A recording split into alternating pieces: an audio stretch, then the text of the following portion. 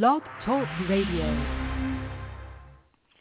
Hi there. I'm Mary Eileen Williams at Feisty Side of 50 Radio, and this show is a celebration of baby boomers who are embracing life as we grow older. And if you're a grandparent, no doubt you know that there is no greater joy in this world than sharing a colorful, information-packed book with your grandchildren. So today's show is going to be a special treat. Our guest, Christina Sauer, is an associate editor for National Geographic Kids Books. She's edited numerous titles, including the Go Wild series, one I love, and National Geographic Readers. And as an avid supporter of STEAM education, and I'm going to check in with her about that later in the show, but Christina has created children's medias for Disney Junior and NASA. Christina is joining us today to share all about her latest book that she's edited, and it's called Can't Get Enough Horse Stuff, and I can't get enough of this horse stuff myself, so I can't wait to find out more. Welcome, Christina. Thank you so much for having me, and I agree. As a former horse girl, I couldn't get enough working on this book about the horses. And we had a chance to chat before we went on air, and I can tell Christina and I, there's a little bit of an age gap there, but I think we have a lot of similar things in similar, especially around horses. But I want to congratulate you because the book, it's colorful, it's informative, and like every National Geographic Kids book I've had the delight to read, it's amazing. And it's also a treasure trove of all sorts of incredible facts that I'm going to get into soon enough. So congratulations, and I want to ask you what it felt like when you looked at it and first put it in your own hands. Oh, this book, I will say, it's truly a testament to the National Geographic Kids team when you see this book, because I can't say it was just me or another editor. This was a real team effort, from the author, Neil Kavanaugh, to our expert reviewer who's out in Georgia, Kari Turner, to our design team. It just the colors pop. The horses are hilarious with their different expressions on each page. The jokes are even more funny. So when we saw it, it just felt like this was the culmination of, honestly, 2 years of work. And we're so excited that kids finally can go to the store and get it for themselves, or grandparents can get it for their kids too. Yeah, I have to say, grandparents, get it first so that you have the pleasure of introducing this wonderful book to your grandchildren, because they're going to go crazy. And I wanted to say, too, the blurb is on the book.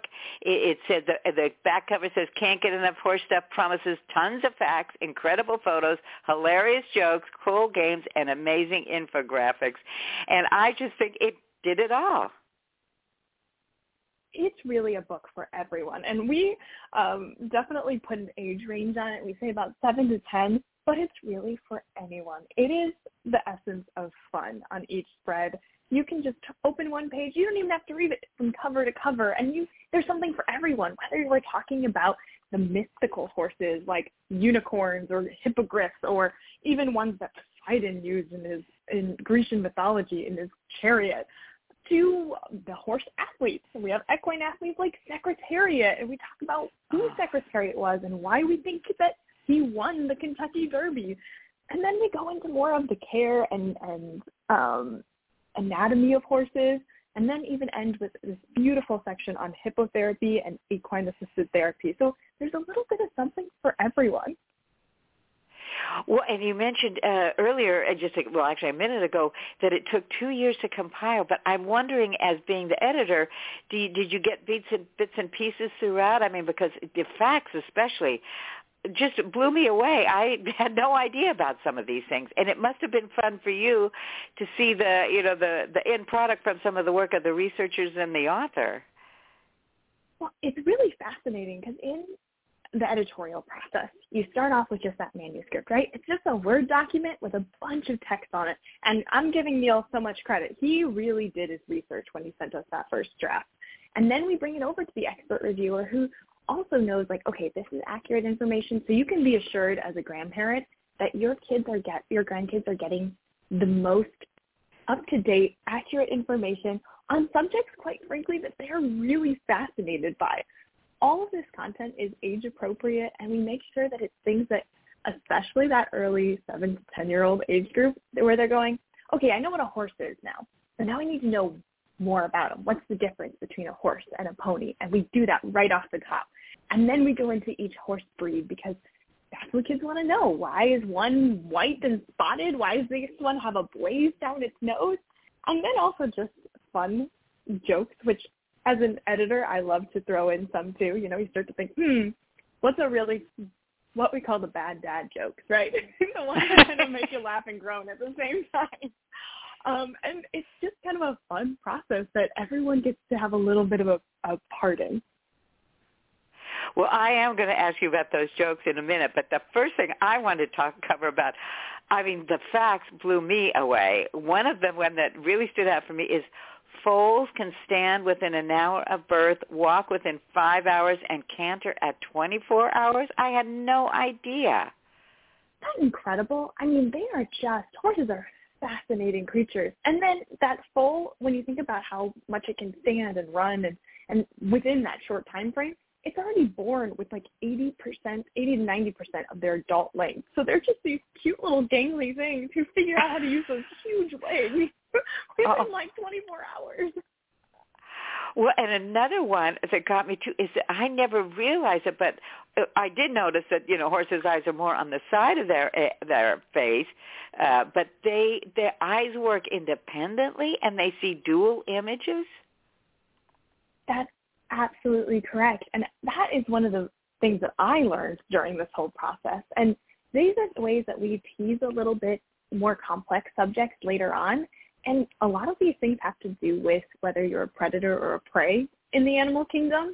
And in this case, a horse really needs to know what's around it. So being able to see what's on one side versus the other side, that's why they need those two images, or even their ears can rotate all the way behind them. Whereas as humans or other animals, you'll see their eyes are closer to the front, and we usually just have one image because we're not worried about something attacking us from the back. So this kind of teaches a little bit of something's different about a horse than a tiger, and why. Yeah, I mean, and then one last one. I'm sorry, I'm talking about me, and how it impressed me. I'm supposed to be interviewing you, but it's such a great book. But this made me kind of jealous. Horses get to eat 15 hours a day. I thought, I'm going to come back in my next lifetime and be a horse and just sit there and eat all day long. See, I saw that too. I was like, but they only sleep about 1 to 3 hours. But then I realized, and this is the one thing, is that 15 hours a day is just grass and plants, which means that, yes, they get to eat about 25 pounds a day, but could you imagine having to eat 25 pounds of salad all day? I don't know. I'm going to go for my ice cream still. Well, you mentioned horse jokes, so do you have any favorite horse jokes you'd like to share with us, Christina? I'm giving you a fair warning. You're probably going to groan a little bit, but that's why we love them. So here's the first one. See if you can answer this one. What's as big as a horse but weighs nothing? No idea. A horse's shadow. Oh, grown. Yep, right? Or my personal favorite, which I thought this one was very clever when we got it. Who were the two most famous horse thieves? I'm sorry, I didn't catch that. Who were the two most famous what? Horse thieves. No idea. Bonnie and Clydesdale. Grown laugh. Yeah. Some of them, they're so bad you got to laugh, but you can imagine kids are going to love these and sharing these. Oh, gosh, Christina, I know we've got just another minute left, but the time has flown by. I've had so much fun talking with you. Real briefly, what is STEAM education? That I want our grandparents to know about. So we're in an era of understanding that it's not only about, so STEAM stands for, it's an acronym for STEM, or STEM is science, technology, engineering, art, and mathematics. We're starting to realize that humanities and sciences are inherently connected. And so when we reach out to kids, when you see these pages, you'll see experts who are saving horses, like 86,000 Mustangs, through filmmaking. There are National Geographic explorers doing this. So there is this balance of the science and humanities, and we really want this book to be aspirational so kids look at themselves and go, I may be really interested in the subject, and I don't have to necessarily be a veterinarian to work with horses one day, but I can also do things like be a horse trainer or be an occupational therapist, because you use all parts of your brain with everything that you do. Oh, Christina, this has been such a delight. I know we have to cut it short because you have other people to speak with today, but I have really enjoyed this interview. Thank you for your time and providing this incredible collection of facts and amazing, colorful book with us, and thank you so much for being such a delightful guest. Well, thank you so much for having me, and please let everyone know that you can get this book at any place, whether it's online or in a physical bookstore, that you get your favorite book. Absolutely. And believe me, I would like to say, too, I'm in my 70s. This book is a great read for me. So forget that age range on the back. The age range needs to be increased because the grandparents are getting as much fun out of it as I did. So for all you listeners out there, especially you grannies and grandpas, be sure to check out Can't Get Enough Horse Stuff. Your grandchildren are going to love you for it. It's lively. It's an entertaining read, and it's guaranteed to engage them and their love for these beautiful animals. So thanks again, Christina. And until next time, this is Mary Eileen Williams at Feisty Side of 50 Radio. I'll catch you later. Bye-bye.